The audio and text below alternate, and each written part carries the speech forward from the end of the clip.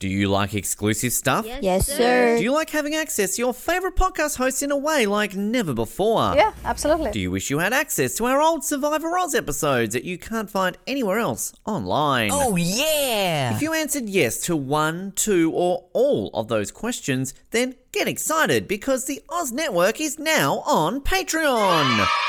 That's right, your favourite podcast has jumped on the Patreon bandwagon to enable a better listening experience for you, our listener. For more details, simply head to www.patreon.com/Oz Network, where you can sign up for as little as $3 a month. It'll be the best decision you make since that last bad one you made.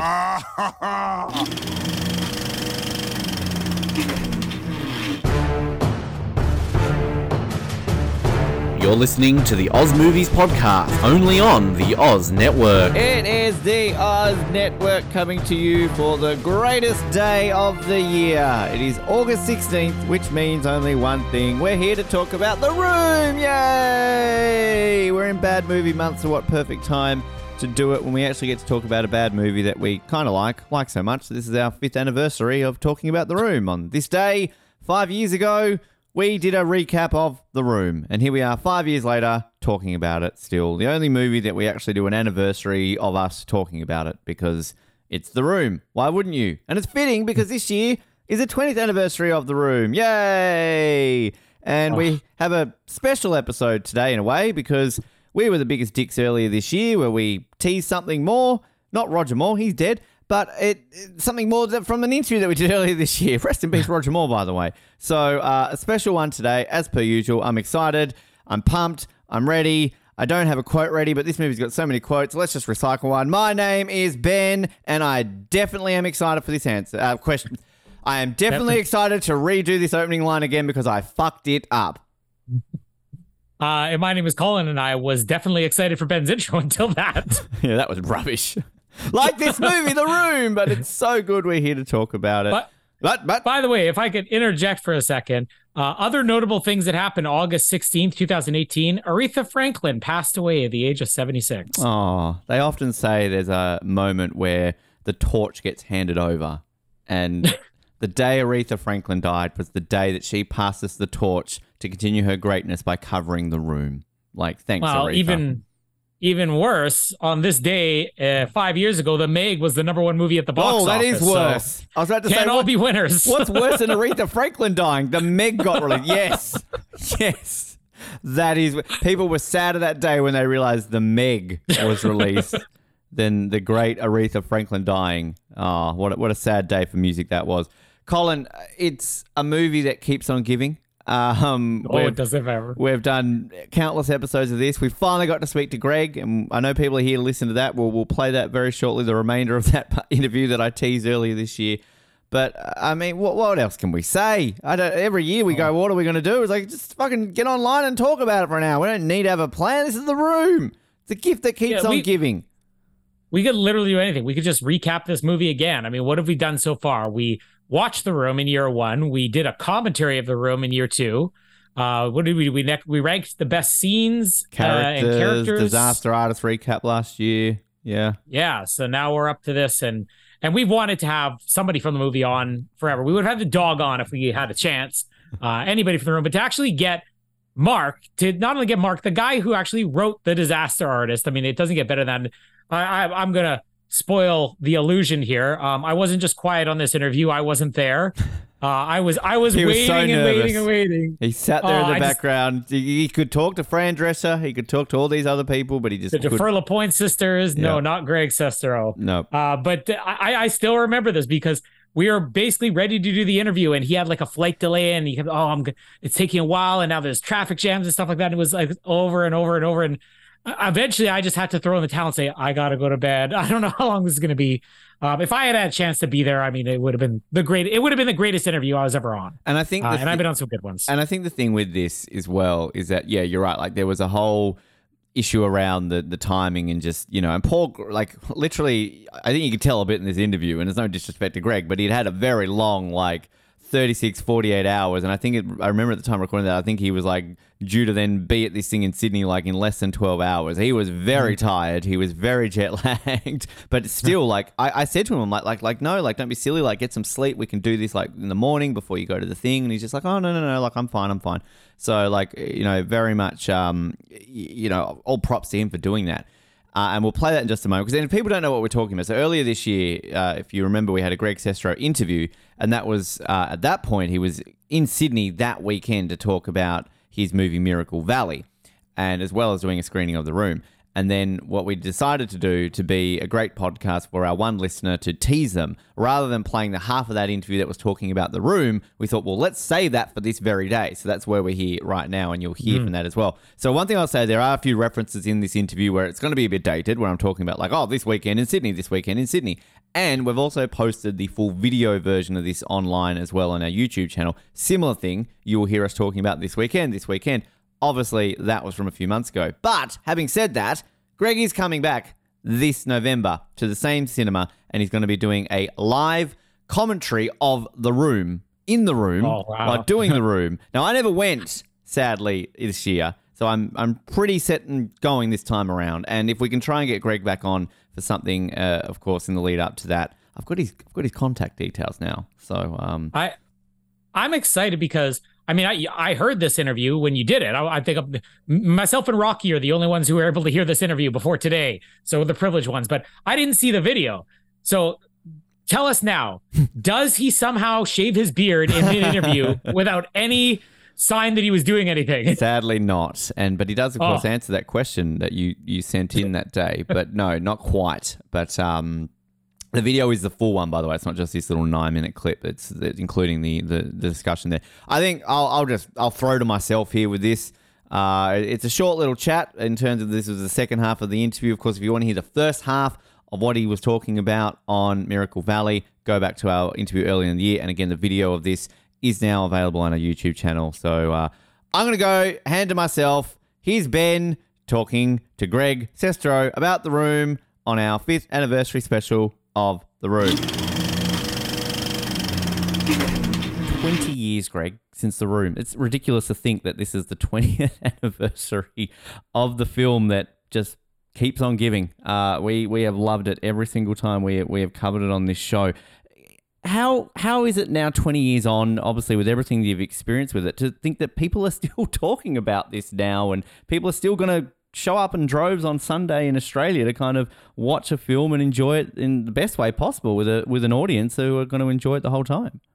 Yeah, I've sort of, I just accepted it that it's this unique movie that brings people a lot of joy. I met someone on the plane today that said, hey, my husband and I are together because of The Room. Wow. And I've heard that many, many times. And I'm like, hey, we all want to make amazing films. We all want to make movies that we grew up loving, like Back to the Future and Star Wars and all these things. But if a movie like The Room really brings people together, brings them that much joy, like that's a huge thing. So I've stopped trying to figure out, is it a bad movie, good movie? I'm just like, it's something that people love. And that's at the end of the day, what you hope to make, what you hope to be a part of.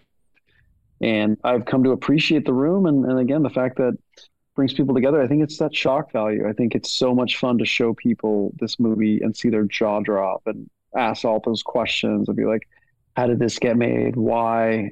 It's just some of those things. It does something that amazing movies do. It's just in a different way. And 20 years later, I've just kind of come to appreciate it. And to me, like if the fans love it and they want to show up and they're not sick of it and they are still celebrating it, then I should be doing the same thing. I got to ask, how do people get together because of The Room? Is it just they've gone to a screening and they've just met then, or do they go to Comic-Cons and dress up as Tommy and Mark, and then all of a sudden it happens? I mean, like, it's kind of how does this generally work? What's the story? All kinds of ways. They they'll meet on the dating profile, and they have a picture with Tommy and I.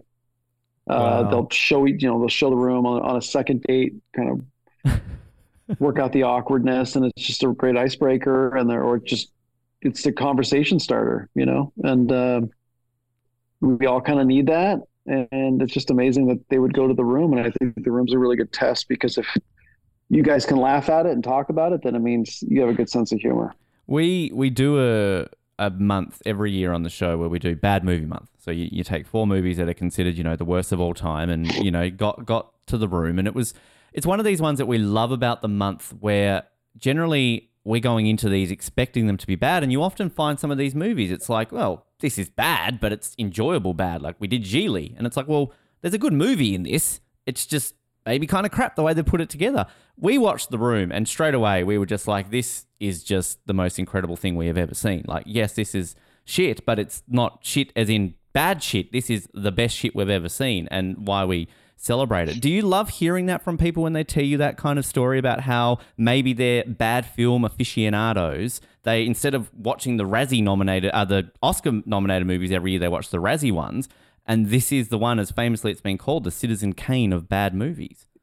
I think it's, it comes down to entertainment. And I think a really bad movie can be just as entertaining as a really good one. And I think it's just people are looking for something different. Over the holidays with my dad, we watched a movie on Netflix called Welcome to Sudden Death. And 20 minutes in, we were busting up laughing and thinking, like, the fight scenes were like, dude, next night we watched it again. So I was like, okay, I get it. There's an appeal here that brings you a certain amount of joy and entertainment. And it's like, hey, it takes all kinds of movies to entertain people. And it's like, cool. If this movie makes people feel the way I did when I watched Welcome to Sudden Death, fucking awesome. And then I watched I was reading reviews about it because I'm like, I never heard about this movie. And someone said the acting is worse than The Room. And I'm like, oh shit, this movie got compared to The Room. So I just think, again, movies that get talked about 10, 20 years later, there's got to be more there than just a bad movie. There's got to be a mystery, a mystique, funny characters. And that's just what The Room has. It's just an anomaly.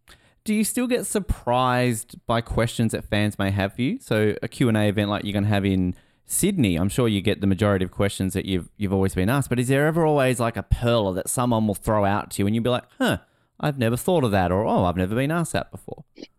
Yeah, definitely. It's usually when it comes to they've read the book and their real story. I think that's when they've kind of done a deep dive on the personal life. I think that's when they always ask something that's intriguing or pushing it up in a different way, or, they've read an interview that talks about something that's not like easy to find. Usually is ones that I'm like, oh, good question. Do you find that Australian audiences are different to American audiences, Canadian audiences, English audiences when it comes to watching The Room based on sort of different cultures in different areas? They might interpret things a little bit differently. It travels really well. I mean, I was in, Eastern Europe. I was in the Baltics. I've been in Germany. And they really enjoy it. They even seek it out. So wow. It's just a movie, again, that defies any sort of barrier. It's just a very unique movie that surprisingly travels the world really well. I mean, I think there was a screening in Singapore and Japan, China, and people respond to it. So it's just a movie that sort of defies any barriers. It just goes through and steamrolls and finds the audience. What is the weirdest fan interaction you've ever had?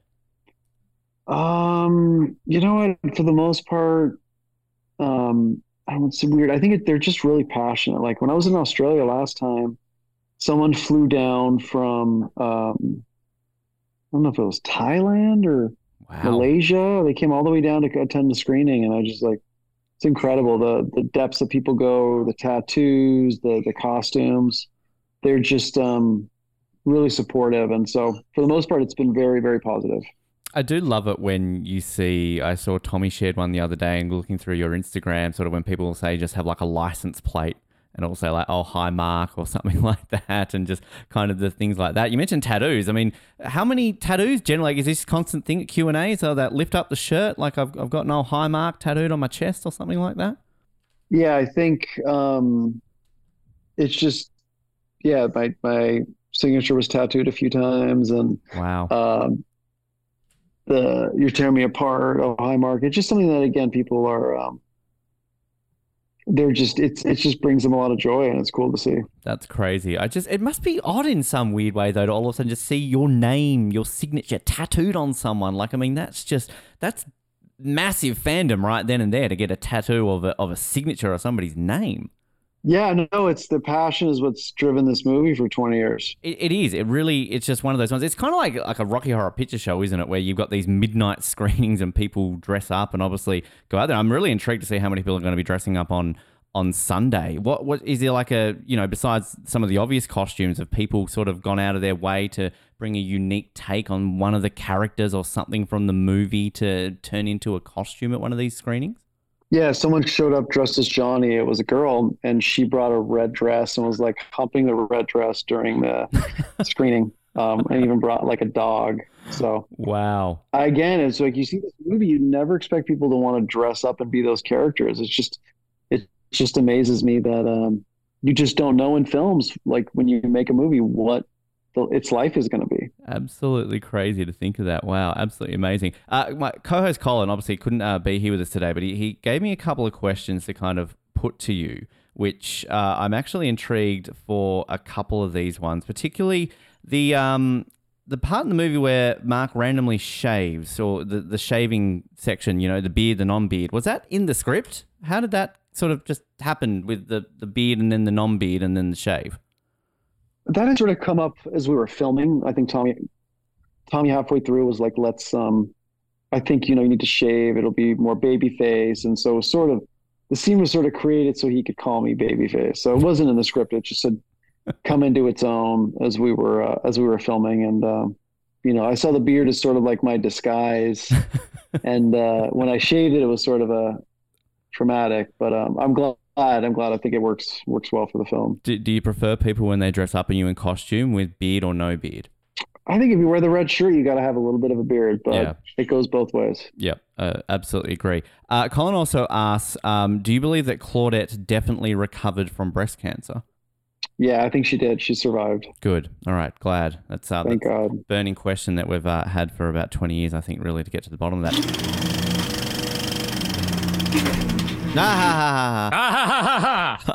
He didn't end with anything to do with that, but we were talking about Claudette and the cancer, so was it appropriate to laugh? But so glad we got that question. I mean, I think the thing that I take out of that, like comparing it to Star Wars and Back to the Future, of course you would. Why wouldn't you? But I mean, just the fact that there are people who have met in relationships because of The Room, they've gone to screenings and they've met. Dating that's where I'm going wrong on my Tinder. I don't have any references to The Room, clearly. And tattoos, I've got tattoos and I still want to get more tattoos, but I mean, I've got a movie tattoo. I can't, obviously I love James Bond enough that I've got a movie tattoo, but I love The Room, but I don't know if I'd get a Room tattoo. But I mean, for the people who do, props to you. Like, seriously, that is some commitment right there. So, I mean, I'm not going to get a tattoo, but one thing I will say is I recently had a discussion with a coworker who, what we were discussing is the fact that in our house, for the most part, Jamie just decides, no, we're going to put this here. We're going to put that in here. She decides everything. I've got my little space down here. I got my medals behind me, my, Mikkel Kingsbury, DeFerlo Point sisters. I got my Tom Cruise movie posters over here and stuff like that. But in the living room, I remember at one point, or even in our bedroom, I'm like, oh, I've got this picture. Maybe we could put it in there. She goes, no, you're not putting that stuff up in our bedroom. You can put it in your little corner of the basement. You can put it in your studio. But yet, I don't know how many times I count, like, Jamie, do we really need every character of Sailor Moon plushies hanging from our wall? Why do we have 600 Pokemons on our headboard right now? So she basically takes over this house with whatever she wants there. And I had a coworker who said, you know what you really need to do? You need to get the poster of The Room and not only hang that in your room, hang it like right on the ceiling. So that's the last thing she looks at every night. And then she will never turn down anything else that you ever asked to put in the house again. But I mean, this is the thing, is that people see the movie and like they instantly just know that image. They want to share those things. And I'm like, even if it's not a tattoo, I've got people recommending get that movie poster and put it in your house and put it somewhere where your wife's going to see it every single day. Jamie would probably love it though. I do actually have behind me, which I thought I left in Canada, my signed Tommy Wiseau. This is not going to help because we don't release this as a video one. I thought I left it behind in Canada, but when I had sort of did a bit of digging recently through some certain things, I found it. And so, again, not helping anybody because this is only an audio episode, but I'm pointing behind me. There's a baseball covering it. which I sadly do not have my You're Tearing Me Apart Lisa show. I know I left that behind in Canada. But, you know, that little connection. But yeah, I love that. But that sounds very Jamie. But again, you know, it doesn't surprise. That's the beauty about living by yourself, Colin. In the dark side, you can have James Bond playing poker on your wall, and it doesn't matter. It's your house. You can put whatever you like on the wall. So I pay this mortgage. I should be able to put Tommy Wiseau up in my bedroom. Who wouldn't want to put him up there in the bedroom? But I also just think that it's always amazing. Like, and again, it's not like Greg talking about things that really hadn't been talked about before, about this is the film that keeps on giving. And then it is that the study that you have with this movie that, yeah, it is a terrible film, but there's nothing wrong with a terrible film bringing people together and having fun with it. Yeah. You know, I alluded to the comparisons to Rocky Horror Picture Show and sort of the midnight screenings and that. I know you're not a fan of the Rocky Horror Picture Show, but like Rocky Horror Picture Show was not a movie that was ever going to win Oscars or things like that. It's just an enjoy. I mean, look at Grease. Look at some of these movies that stand the test of time that are beloved films that if you are ranking the greatest films of all time, they're not the Citizen Kanes or the, you know, Casablancas, all these sort of movies, Schindler's List. But you can still take something and enjoy it, even if it's shit. I'm sure there are people out there who have that with the Oz Network. It's shit, but they enjoy it. We've got one Patreon. We make like $60 a year. Like, I mean, that's all that we need. We actually want more. Please sign up more. We're poor. But yeah, like I think that's that level where it can be brought together. And I love, like, again, I'm sad I didn't make that screening earlier this year, but this one that I want to go to in November at the Hayden Orpheum. I can never pronounce the name of their cinema. But like they literally have on their website, because they're actually doing monthly screenings of The Room right now, but they actually say on it, like, these are interactive screenings. Be prepared to say things, cheer, laugh, like everything along those lines. So they're basically encouraging you to go along and do stuff in this film and not just sit there and watch it. So that's the power of this film. It's 20 years, like 20 years. These are these things that make you feel damn old, that this is now 20 years. And people are embracing this. It's just, it's incredible. And we're in the middle of Bad Movie Month, and people probably haven't heard it yet. But I mean, they've heard part of it because every single week we talked about The Room while we're covering other bad movies. And what we're just running to is it's not that easy to find another movie like The Room that is, even if you think it is the worst film ever made, you remember it and you want to quote it, and there is kind of a love for it. And the people who do love it, they know it's a bad movie, but it's like Greg was saying, like it's a movie that brings people together.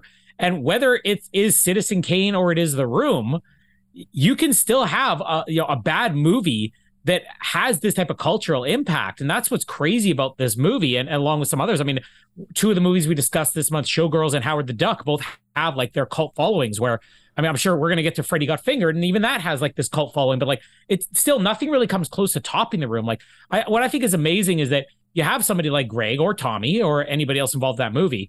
And despite the fact that it was probably something when it came out, they're like, oh, hope this doesn't end up on my resume. I mean, they have careers now because of it, and they're using it. They're using their powers for good. I mean, I'll give a quick plug. The movie that he was promoting that he talks about in the full interview, Miracle Valley, I watched it, and I was surprised it actually was pretty good. It was, low budget. He's not trying to win any Oscars with it, but he's also not going out of his way to cater to that audience of The Room. But he has like this reverence for like 70s cheap B-grade horror movies. And I think, you got Quentin Tarantino and Robert Rodriguez doing it with something like Grindhouse, and then Greg Sestero does it. And it's like, it's probably good enough that it could fit in, if they had continued on that Grindhouse franchise, it could have fit in that. So I don't think that he ever would have had the chance to make something like that if it wasn't for The Room, but I'm glad he does. I'd argue it is harder to make a good bad movie than a good movie, because as a director, not that you go out of your way to make a bad movie. Well, some people do. Some people, like, I would argue Showgirls is kind of in a way, but let's not get into that debate. But like, I think that to achieve this level that The Room has achieved, I mean, obviously we know Tommy Wiseau didn't do it deliberately, but like, lightning doesn't strike. But I mean, we've seen that like with The Best Friend, Big Shark or Mega Shark, whatever it is about to come out. Like, I mean, and even what you're talking about there with Greg, like with a movie, like, you get a reputation where all of a sudden then it's like the opposite. Like if you go and make Casablanca, like every movie's got to be Casablanca, and it's never going to reach that level, right? And then like, but even now, if you got this reputation of, well, fuck, I'm kind of known as the bad movie person now, so let's make it. I know you've got that studio that makes like Mega Shark versus Crocosaurus, and that's like Asylum. That's kind of like their thing, right? So like that's kind of maybe the closest you get to it. But I mean, you you say Showgirls, you say Howard the Duck, but I don't even know if there is a bad film, quote, bad film, that has ever achieved this level that The Room has. Like, you can't, like, you think about universally hated films, and nothing's achieved. Like, literally, The Room is talked about now in conversation with a smile on people's face. It's never... Like, Showgirls, you've got that opinion. So many people say, oh, fuck, that's a terrible movie. Howard the Duck, well, terrible, but people love it. You know, what are some other ones out there that are like that? Gigli, I don't even know if that's ever gotten sort of a cult level. I know Glitter kind of has, Crossroads. But you've kind of got the fan bases with those, like the Britney Spears fans, the Mariah Carey fans, the Madonna fans. Like, I mean, I know you love bagging her out, but they'll defend her movies. Like, you've got certain pockets, but what's another bad movie that we've ever even remotely looked at that has ever achieved anything like this? So when they call this the Citizen Kane of bad movies, it's correct. This is, I think, far and away the greatest bad movie ever made. And you know what's interesting is that the Room, it does these screenings like the one you went to, and we had it here in Winnipeg. The same thing when Greg. I don't know if Greg ended up making it here because we were supposed to have it, and then COVID happened over and over again. But everybody talks about how ridiculously expensive The Room was. The movie cost like $5 million or $6 million to make, and it's something that could have been done probably on $6,000. If you look up what the box office is of The Room, it's made $5 million. This movie's made its money back on being a movie that nobody should have ever seen. This is the type of thing that you, as you know, we kind of saw in The Disaster Artist, you rent out one screening for one day and you fill it with your friends, and it never plays anywhere again. And this movie has now basically made its money back. I've got a weird thing to say just on a tangent what I was talking about in terms of movies that will achieve this level of The Room. Now, bear with me with this, because this is the one I don't agree with, but I see it happening. Do you not see Cats in like 10 to 20 years? Because it is... I kind of see Cats being a thing, because you can have fun with that on a bad way, like dressing up how terrible it is. Like, I don't know. I think Cats is maybe that movie that will get a level in a decade or 2 decades' time. I mean, I hope not, because I hope to never see that movie again. But the star power of that movie and just how absurdly bad it is, despite the amount of people involved. There's a famous movie, I've never seen it, but everybody's kind of heard the name Ishtar. It was like this extremely expensive movie from like the early 80s that had like everybody under the sun in it, and it bombed. But like Ishtar is like the butt of jokes, whereas Cats is something where Zardoz, like, these are movies that like nobody goes out of their way to see them, and if they do go out of their way to see them, it's only like, wow, that really was bad. But yeah, I totally could see Cats being something where people are, you know, enjoying this movie and going to screenings of this movie just because they know how bad it is. It also has to be a movie that has a little bit of fun with itself, and as serious as The Room is, like when you got Tommy Wiseau basically putting a gun in his mouth at the end of the movie, like they had fun with this movie, whether it's intentional or not that it was a bad movie. You can't make a movie like this where people are playing football in a hallway or things like that, or having Denny watching people have sex on the couch and not be trying to make something that is at least enjoyable. And that's the biggest difference. So many of the worst movies are movies where they were aiming to do something super serious and it ended up being like really bad in comparison. This movie, yes, there are scenes where they're definitely trying to take it serious, but I honestly believe that they always wanted this to be enjoyable, and it kind of succeeds with that. And it's also the level that you've got a movie made on this movie, The Disaster Artist. I mean, it's a rarity. So what was it? Was it Ed Wood, the Johnny Depp one that he sort of did, that kind of based on sort of how bad he was and sort of when you got that reputation, and that kind of, again, it adds to the legacy of the film and does everything that. 20th anniversary though, are you aware there is a remake of this movie being released this year? What? I just discovered this. So I don't know how this is going to be maybe delayed or if they've already finished it because of the writer's strike, but this is a legitimate remake that is coming out this year. Bob Odenkirk is playing Johnny. Bella Heathcote is Lisa. Brando Crawford Mark. Katie Seagal's in this movie as Claudette. Mike Flanagan Peter. Greg Sestero is playing Chris R., if you don't mind. But this is a legitimate movie that is coming out. A official Room remake is happening. I wanted to send you the link off air, but I'm like, no, I want your reaction on air. And they're making it, if I'm looking up right now, they're not trying to literally remake the movie. They're making it as a horror film. They're like, what if we took this movie and just made it something like really, really horrific? That's kind of interesting. And I mean, you look at this cast, Greg is playing Chris R. That's hilarious. Yeah, playing Chris R.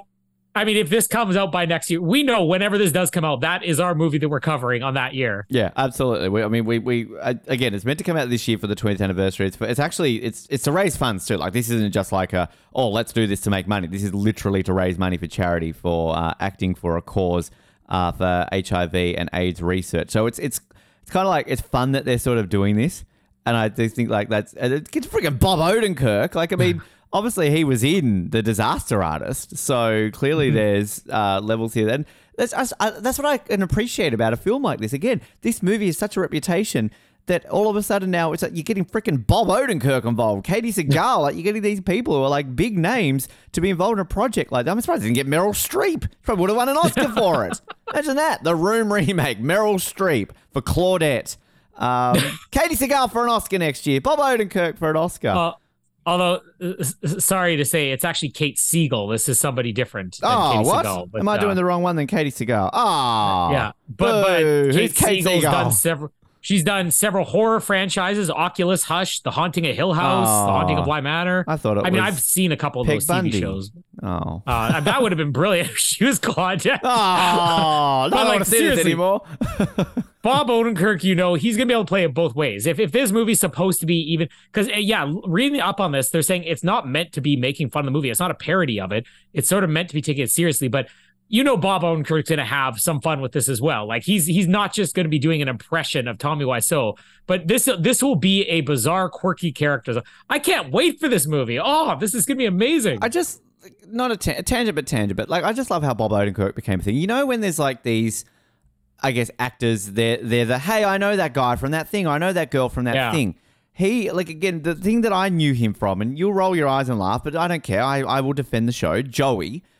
Defend it. It's better than people say it is. That's all I will say about Joey. But he played like a guest role in one episode where he was like a rival actor to Joey. They kept stealing each other's parts. So when I saw him in Breaking Bad, I'm like, hey, it's that random guy from Joey. Like, when you remember one person from a show that nobody remembers, they make an impact on you. And he's in other things. He's in The Cable Guy, Bob Odenkirk. I don't know if you remember him in The Cable Guy.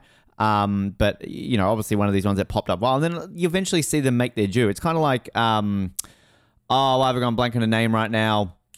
Jennifer Coolidge, how she's sort of all of a sudden winning Emmys and become a thing. Like, she's been around for years. She was in Joey. She was Joey's agent in that show. But it's kind of good that you see these people make this. So Bob Odenkirk doing this is great. We never came into today's anniversary episode really as more of like, let's do this. It was almost going to be like our shortest one of this. I think we wanted to play this Greg interview. Are they doing any screenings of The Room that you're aware of in Winnipeg? I don't know if you've looked it up, because again, outside of the Greg appearance later this year, I know the cinema is showing this at least monthly at the moment. So my goal is by the end of this year to somehow see The Room on the big screen. Yeah, and the one that we had here was delayed several times, but it was actually, I think if it did happen, it was supposed to be last year, and it was the 19th anniversary. So they're basically milking the 20th anniversary by saying, this is our 19th anniversary of The Room, the 20th. So we're going to get a 21st, 22nd. I mean, I'm sure the tour will come back around at some point. If it comes, I 100% would go again. I think originally my plan was to go, and then it got delayed because of COVID. And then whatever date it was, I remember the date that it was rescheduled for, something was like, there's no way we can make that. And I'm hoping that it does come back here again. I mean, we have to be able to meet this man in the flesh. Yeah, well, it's absolutely. But I mean, I'm also just on that level of, I just really want to see it on the big screen. Like, there are certain movies that, not to say COVID was a positive. Of course it wasn't a positive, but you had the ability to see certain things on the big screen. For, COVID let me see Back to the Future on the big screen. It let me see the Santa Claus on the big screen.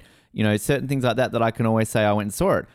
And right now, we might be in the midst of seeing some more re-releases, given the writer's strike and the actor's strike is going to extend longer, and who knows when we're ever going to have movies again. So it's kind of these benefits where you can see that. And I do love that cinemas and theaters have this, they're losing, say, money to Netflix and that sort of stuff because people don't go to the cinemas anymore, but they always find their way. Like, they're re-releasing films. Look at Titanic. I mean, I regretted not going to see Titanic again this year for the 25th anniversary. But you see these things that pop up straight away. Oh, The Room, 20th anniversary. I'm going to go see it. When Jurassic Park was its 20th anniversary back in 2011, and they did the 3D one. I've told that story before. I fought for the cinema in Hobart to show one screening of it so I could go see it again.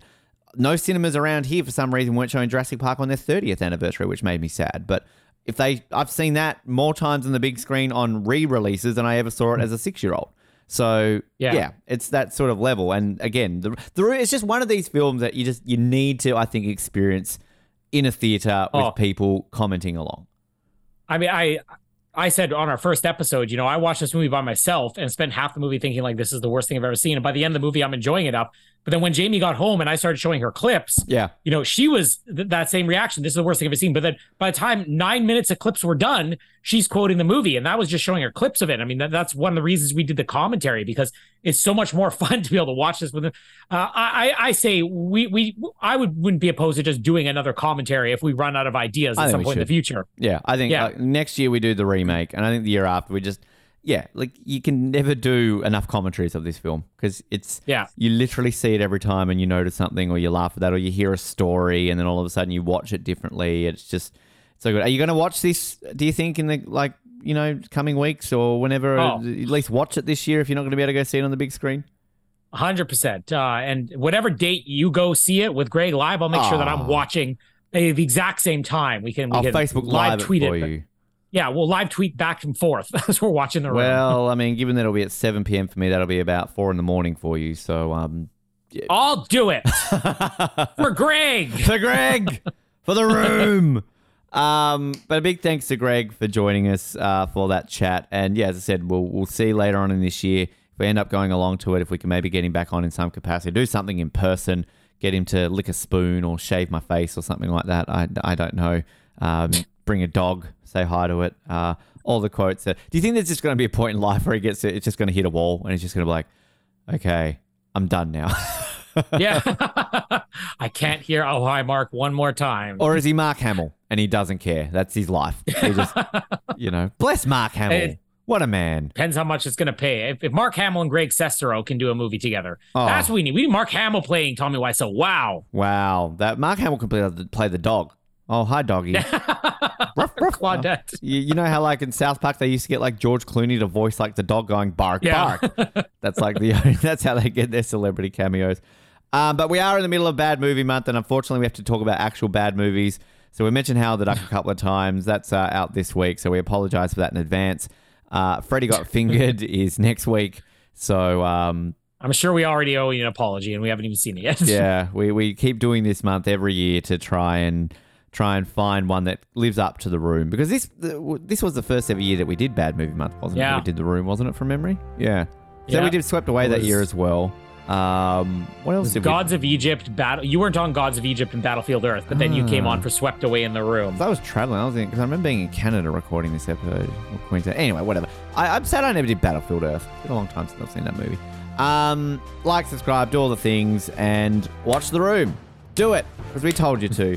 My name is Ben, and I definitely know how to close out an episode this time. And my name is Colin, and bye, Greg. Thanks for downloading this episode of the Oz Network. Make sure you never miss an episode by subscribing to the podcast via Apple Podcasts, Spotify, Stitcher, Google Podcasts, or by copying our RSS feed into your preferred podcast provider. And while you're there, please drop us a rating and leave us some feedback. You can also be sure to stay up to date with all the latest episodes and happenings from the show, as well as finding out how you can get involved in upcoming episodes by following our social media pages on Facebook, Twitter, and Instagram, as well as getting everything you need under one roof at theoznetwork.net. Thanks again for listening, and we'll speak to you next time.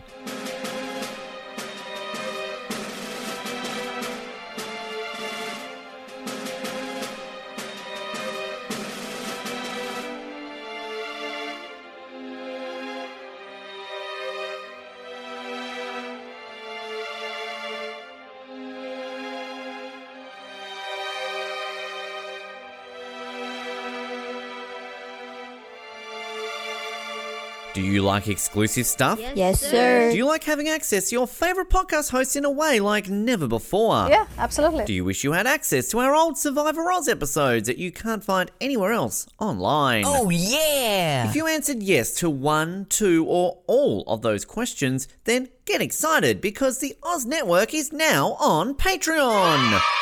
That's right, your favourite podcast has jumped on the Patreon bandwagon to enable a better listening experience for you, our listener.